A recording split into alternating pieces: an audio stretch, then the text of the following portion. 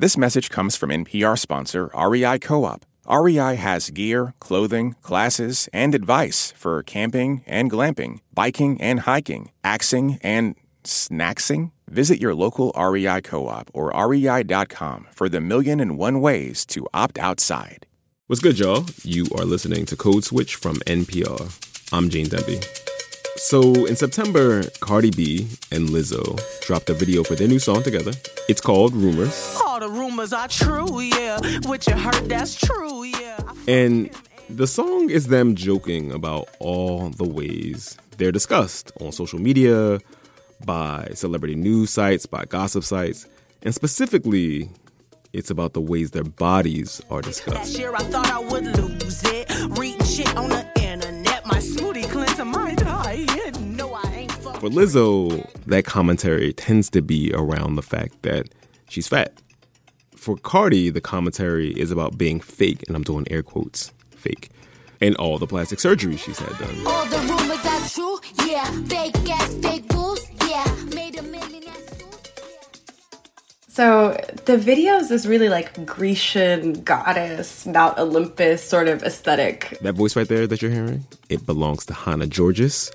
She's a staff writer at The Atlantic. And, you know, Lizzo is decked out in gold. She's sort of styled herself as similar to like the black singers in Hercules. And she's doing, you know, she's walking around. Cardi's there. She's wearing, you know, not much. She's got some gold paint on, super pregnant. And they're both sort of trading quips, trading commentary, trading remarks about all of the ways that people have circulated rumors, commentary, you know, vitriol about them and their bodies. And so after that video dropped, more commentary about their bodies. The criticism got to be so much that Lizzo posted an Instagram live video in which she broke down. People saying shit about me that just doesn't even make sense. It's fatphobic, and it's racist, and it's hurtful. If you don't like my music, cool. If you don't like Rumors and Song, cool. But a lot of people don't like me because of the way I look. All this reaction, all this scrutiny over Lizzo and Cardi's bodies made Hannah's antenna twitch. I think a lot about beauty as an instrument of power. And I don't think it's a coincidence that Black women are continuously expected to prove via beauty, like their femininity, right? That is part and parcel of living in a country in which gender is so deeply tied to race, in which womanhood as a category has met white womanhood. Hannah says, look, Black women's bodies are treated as unruly, like inherently wrong, in need of taming or correcting. Over the last few decades, though, maybe owing to the cultural dominance of hip-hop, there's been more space to celebrate, or maybe the better word would be commodify, a kind of idealized curvy physique, as opposed to the kind of waifish ideal of the 80s and 90s that was associated with white ladies. These days, we love to talk about natural, real, thick Black women as long as they have, like, a 26-inch waist. The thing is, that is a kind of body that, in reality, very few Black women actually have. And even if you do have those proportions, Hannah says that might not be good enough. Cardi B, for example, actually does have what many people would consider that idealized body. At least, you know, before she was pregnant. And as you just heard, she's very open about the fact that it took a lot of cosmetic surgery to get that body, which elicits a very different kind of vitriol for Cardi, you know, for being fake. So if your body doesn't look like this very specific caricature of a Black woman's idealized body, you get called out. And if you make your body look like that idealized Black woman's body, you get called out. So what is it exactly that a Black woman with a body is supposed to do? On the one hand, I think I understand people's impulse to say to women, like, ignore them. You know, you shouldn't be changing yourself to get men's attention, like, love yourself, etc. I understand all of that. And also, I think that there's something disingenuous about not seriously reckoning with the fact that, like, if you get messages, you know, your entire life, most of your life, during your formative years, etc., that say to be a woman, a Black woman, worthy of love, you have to look this way. It's not unreasonable that that would affect you. Which might explain why BBLs, or Brazilian butt lifts, are having a little bit of a moment right now. After the break, we're talking even more about Instagram, influencers, injections in the booty, and ideas about what makes a Black woman's body real. Stay with us.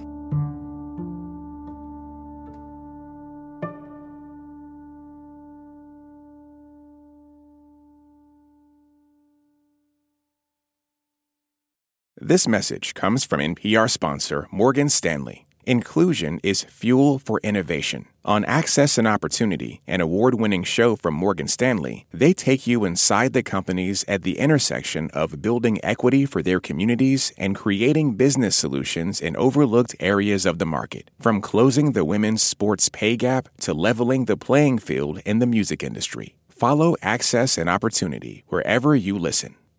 This message comes from NPR sponsor Teladoc Health. There are lots of reasons for wanting to be healthy. Family, work, living a fuller life. Teladoc Health understands. Whether you have diabetes, high blood pressure, or just need to manage your weight, Teladoc Health can help. Visit teladochealth.com/whatsyourwhy for more information. That's TELADOC health/whatsyourwhy. This message comes from Apple Card. You earn up to 3% daily cash on every purchase. That's 3% on products at Apple, 2% on all other Apple Card with Apple Pay purchases, and 1% on anything you buy with your titanium Apple Card or virtual card number. Visit apple.co/card calculator to see how much you can earn. Apple Card issued by Goldman Sachs Bank USA, Salt Lake City branch. Subject to credit approval. Terms apply. Gene. There are election stories, and then there are the backstories. Every day on the Consider This podcast, we take a closer look at the biggest news story of the day and dig into the context behind the headlines. Get a better sense of what's happening and why it's happening in this election and across the nation. Listen to Consider This every day, wherever you get your podcasts. Just Gene for now. Code switch. So I'm talking to Hannah Georges of The Atlantic about her new essay, What Makes a Black Woman Real? And in it, Hannah is interrogating these pressures that Black women, particularly young Black women, are facing in the age of social media. And she does so by looking at the rise of one particular cosmetic surgery. It's a surgery that will be familiar to anybody who's been on Instagram or TikTok at all in the last couple of years. The Brazilian butt lift, or the BBL. So I read about Cardi talked back in 2018 in a GQ profile about getting just like illegal butt injections. I was desperate to have a bigger ass, and then almost every girl was going to this lady that was getting the shots in Queens, and it's like, well, give me her number. She sort of said that she was too skinny to qualify for a BBL because the way that it works is, like, the sort of more official name is gluteal fat grafting. And it's essentially a procedure in which fat gets suctioned from certain parts of the body. Oftentimes it'll be like stomach, back, thighs, and then purified and then injected back into the body, but into the hips and into the behind to sort of create, enhance the sort of hourglass, like Jessica Rabbit figure type thing. Mm-hmm. How common is this surgery? And is it common, or is it just hyper visible because of the algorithm, the social media algorithm that seems to be like shooting this like physique, this kind of physique at us all the time? Right. So I think that social media makes it seem more common than it is, certainly. But, you know, like 40,000 of them were performed last year. Mm-hmm. That's, you know, it's not the most frequently performed procedure, but it is the one that's sort of seen the most rapid rise in popularity over the last several years. Mm-hmm. And so what people are going for, a lot of people are going for when they get BBLs, is this sort of Instagram influencer proportions. Could you just describe for people who have not seen that what that body looks like? Yeah, sort of your classic dramatic hip to waist ratio, but really exaggerated. Like a couple of the surgeons that I spoke with for this story said that it's still common for people to bring Kim Kardashian in as their reference picture, which is really interesting to me, because I think she's someone who's come under fire, gotten a lot of scrutiny, attention for for people thinking that she's had a BBL, various procedures, what have you. And so it's interesting to me that people bring in an image of a person who we sort of all know collectively is not giving us an unaltered image of herself when she posts online. So this is what's fascinating about using Kim Kardashian as sort of a reference point, is there's this weird sort of Ouroboros, like where does this begin and end when you talk about right. Authenticity, right? Like I don't know if you remember, like way back in the earlier parts of the Kim Kardashian discourse, like around the Reggie Bush period, but maybe a little bit after that. Yes. A lot of people were talking about her trying to achieve a black woman's body, right? Right. And there was like not enough interrogation of like what people meant by a black woman's body, like as if like that was this like universally or like widely sort of shared set of like body dimensions, which of course it isn't. But also like it's interesting because your piece is so much about how it's young black women and women of color who are feeling the weight of stigmatization around getting this body, but they're also using Kim Kardashian as a reference point. So it's like, okay, so everyone is trying to achieve this body that is supposedly a natural black woman's body. At the same time, nobody involved in this process is, and I'm doing air quotes around natural, but like, and I'm not judging that, but like, no one is like, that is not their body, that's not what their bodies are like without modification. What do you make of that? And it's been really interesting to think about the fact that surgeons will say, people come in with images that are so heavily photoshopped or, so face-tuned or what have you, that they have to say, like, listen, these dimensions are not possible in nature. Like, this is not, this is not physiologically possible on a human being. So, like, let's start from a different place.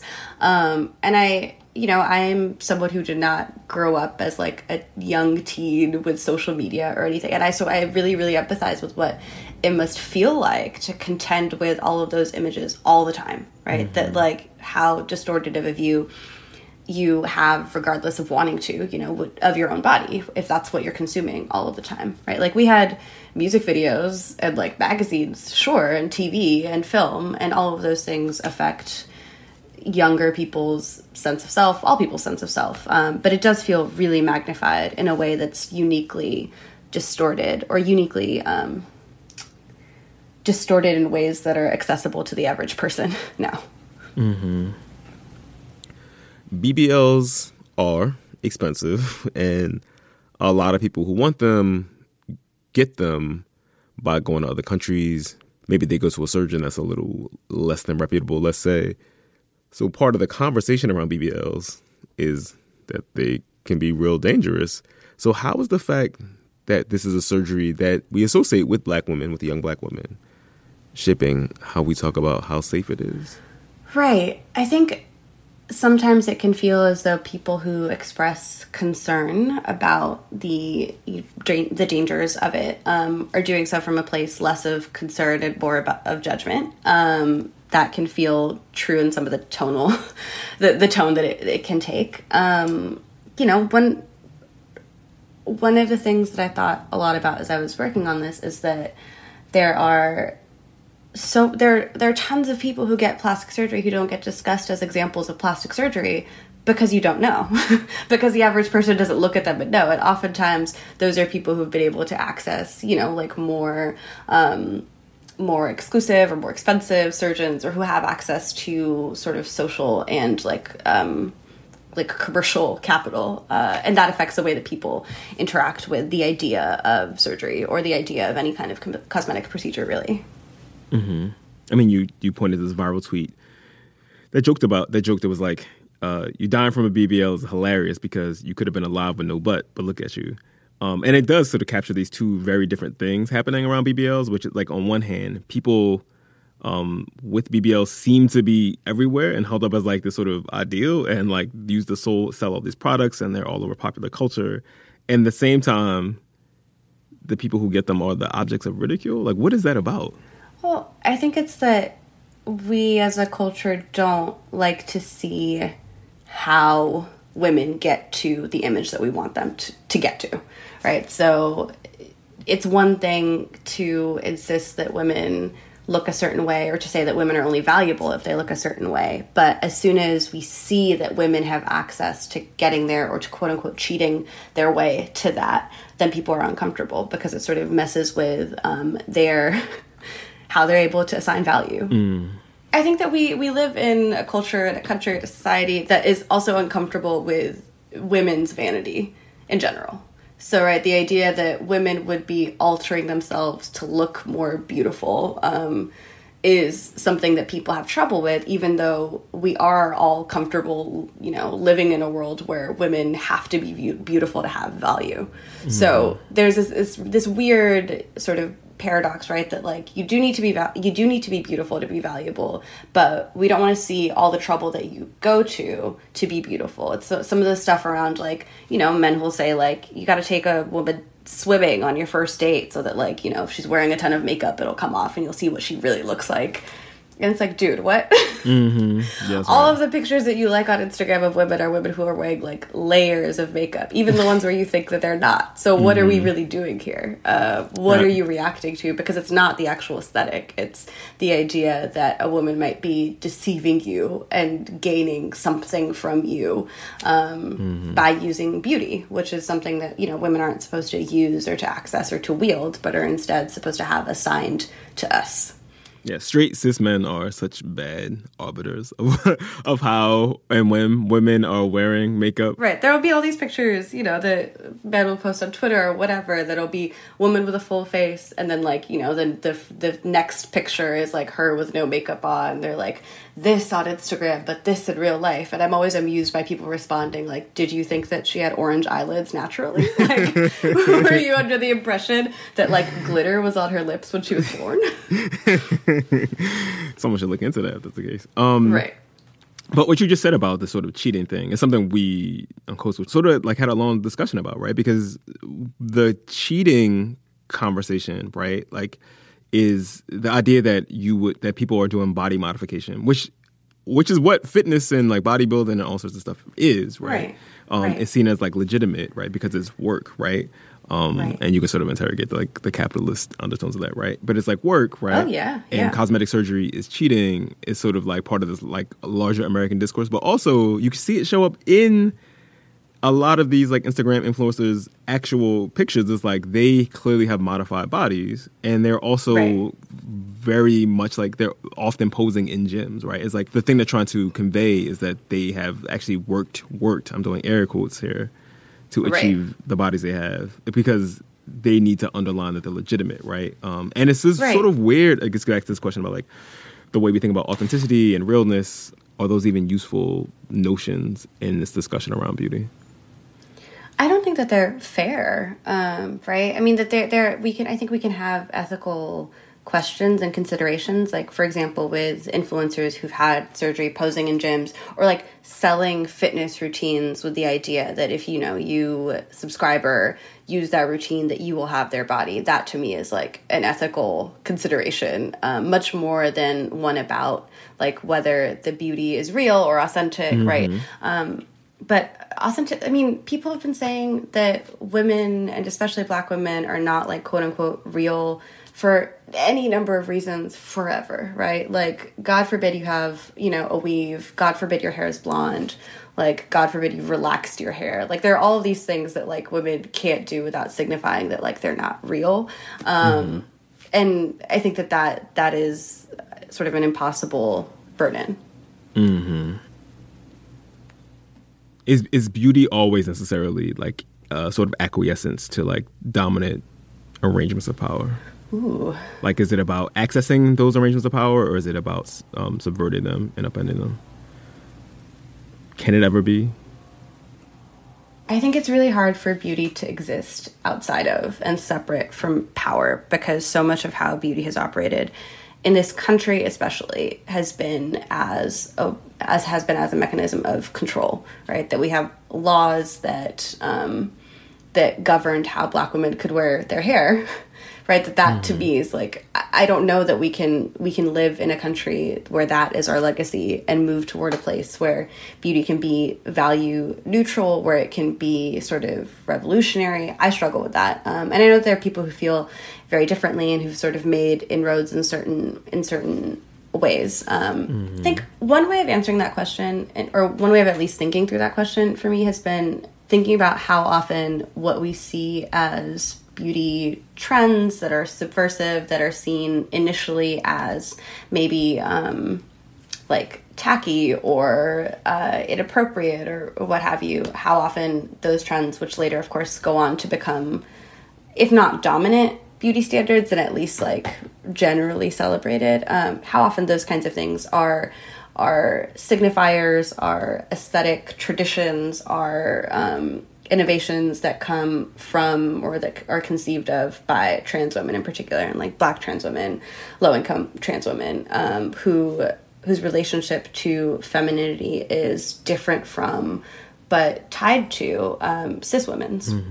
I don't think it's a coincidence that Black women are continuously expected to prove via beauty, like their femininity, right? That is part and parcel of living in a country in which gender is so deeply tied to race, in which womanhood as a category has meant white womanhood, right? And that has implications for Black cis women as well.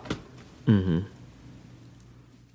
mean, these conversations about BBLs, right, and which are actually about, you know, beauty and power and capitalism and all these things that you're talking about, are often happening in Black spaces among Black people. And one of the things that's sort of chewy about those conversations is like whiteness is not the moral ideal that people are striving for necessarily, right? Right. Like, it's right. It might, like, there's sort of the shadowy specter of whiteness and capitalism in the corner, but it's not like these are all Black folks pointing to Black folks, Kim Kardashian notwithstanding, pointing to other Black folks as sort of the templates, right? And even Kim Kardashian is, you know, again, supposedly pointing to some mythologized ideal Black woman's figure, right? Like, there's all of these ideas about Black women's figures and bodies that live in Black people that is part of this discourse. Yeah, I think what can be a side effect of people understandably critiquing somebody like Kim Kardashian for, you know,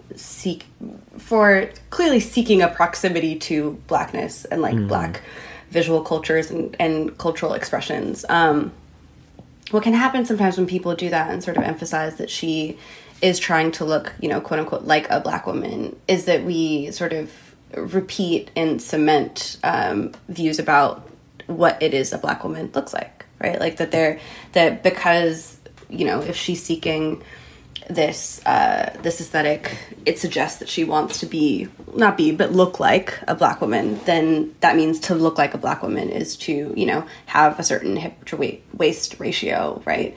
And I think sometimes what can feel like a defensive negotiation with whiteness can show up sort of intra-communally as policing what a real Black aesthetic, what a real Black body, etc. really looks like. Like, in some ways, this reminds me of like the really, really messed up discourse of like, and I think we've moved away from this thankfully, but I feel like there was a couple of years there where it was like a pretty big internet thing for Black straight men to either post pictures with or videos of or whatever white women who, you know, were like thick or whatever, and sort of, right, and was commentary like, oh, like white girls are winning, we don't even need y'all anymore, all that sort of like ugly vitriolic stuff that suggests or sort of explicitly says that like Black women are only valuable because of their bodies, because of a specific bodily asset, right? That like we've moved a little bit away from that, and also so much of what to me feels like policing or rigid or limiting is what happens when Black women's bodies are filtered through the gaze, the desires, the wishes, the wants, the needs, and desire for control of straight Black men. You mentioned kind of an aside that there was some stuff you wanted to get into that you didn't get into in this piece. And I'm curious about what did not make it in, because I thought this piece was really fascinating. And also, like, literally, like, some of those elemental things we do is around self-presentation. And that stuff is, like, so loaded with all of this structural stuff, Totally. Right? That is often easy to wave away. Right. We also, like, all want to think that we're individuals and our decisions are coming from just us, right? Absolutely. And that there's something seductive about that, right? That, like, when I get dressed in the morning, when I choose how I'm going to show up in the world, I'm doing it to express my sense of style. And yes, but also I don't, none of us live in a vacuum. But some of the stuff that I was thinking about is that a BBL is a kind of body contouring procedure, right? But there are a lot of trans women seeking gender affirming surgery get these kinds of surgeries as part of that, right? Like, when people talk about gender affirmation surgeries, what they're referring to is either sort of top surgery or bottom surgery, and the people access those or people seek those out, and that's true, but that we are so, as a culture, insistent upon women having certain proportions and certain curves and certain sort of BBL body-esque looks that also affects how people police gender presentation among folks who are trans, gender nonconforming, etc. And I wanted to spend a little bit more time sort of talking with folks about what that looks and feels like. Like, there are people who seek out body contouring but who don't necessarily want bottom surgery. And, like, what is it about having sort of that hip to waist ratio that feels for some people more affirming than other kinds of surgery? So we just spent a little bit of time talking about the way this plays out in the lives of some of the people who have had their bodies modified and who are very visible, like celebrities and Instagram influencers and people like that. But what are the implications of this kind of body modification for the people who are consuming these images, like the people who are scrolling on Instagram, like absentmindedly? Right. I think it's hard to separate the effects of images of women who've had surgery or procedures done from kind of the broader landscape of, altered images that circulate online. I think that in general that the, like, photoshopped, Facetune, altered, however, whether the image or the person, often both, those kinds of images, like, have incredibly detrimental effects on young people in particular. There's been, so many studies about how social media affects teens, and especially teen girls' mental health. There was a pretty recent one about how Facebook in particular has known that its platform, including Instagram, has been detrimental to people's mental health, and just to sort of, kind of thrown their hands up and been like, well, it is what it is. And that's something that came up a lot in my conversations with therapists who see a lot of women, who see young Black women, who talk with clients about, like, body dysmorphia, about sort of body dissatisfaction, that social media tends to be a pretty consistent through line, and that, again, it's not as simple as saying, well, like, log off. And that often the remedies that people who don't experience this themselves suggest to girls and young women are quite condescending, or sort of don't capture the root of the issue, which is that you can't unplug from all of life, all of the inputs that come in this way, and that women or young girls should be able to have access to community and to expressing themselves online and, in the real world, in the non-digital world, without having to consistently be brought down by images that are designed to be false and yet, take on a sort of reality of their own.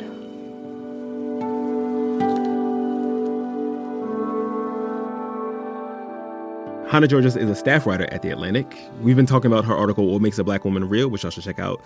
Hannah, thank you for taking time out of your very busy schedule to rock with us. Thank you for having me.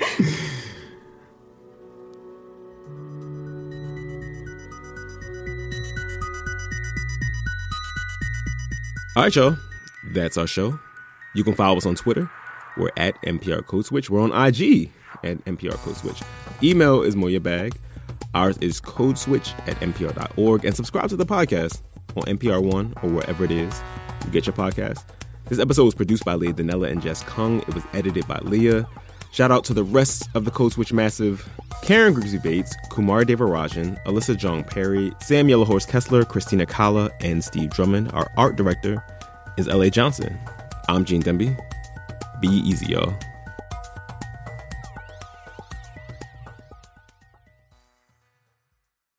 A special thanks to our funder, the John D. and Catherine T. MacArthur Foundation, for helping to support this podcast. This message comes from NPR sponsor Capella University. With Capella's FlexPath learning format, you can earn your degree online at your own pace and get support from people who care about your success. Imagine your future differently at capella.edu. The past is shrouded in mystery. To understand it, you have to get up close. Something happened to our collective psyche after the atom bomb.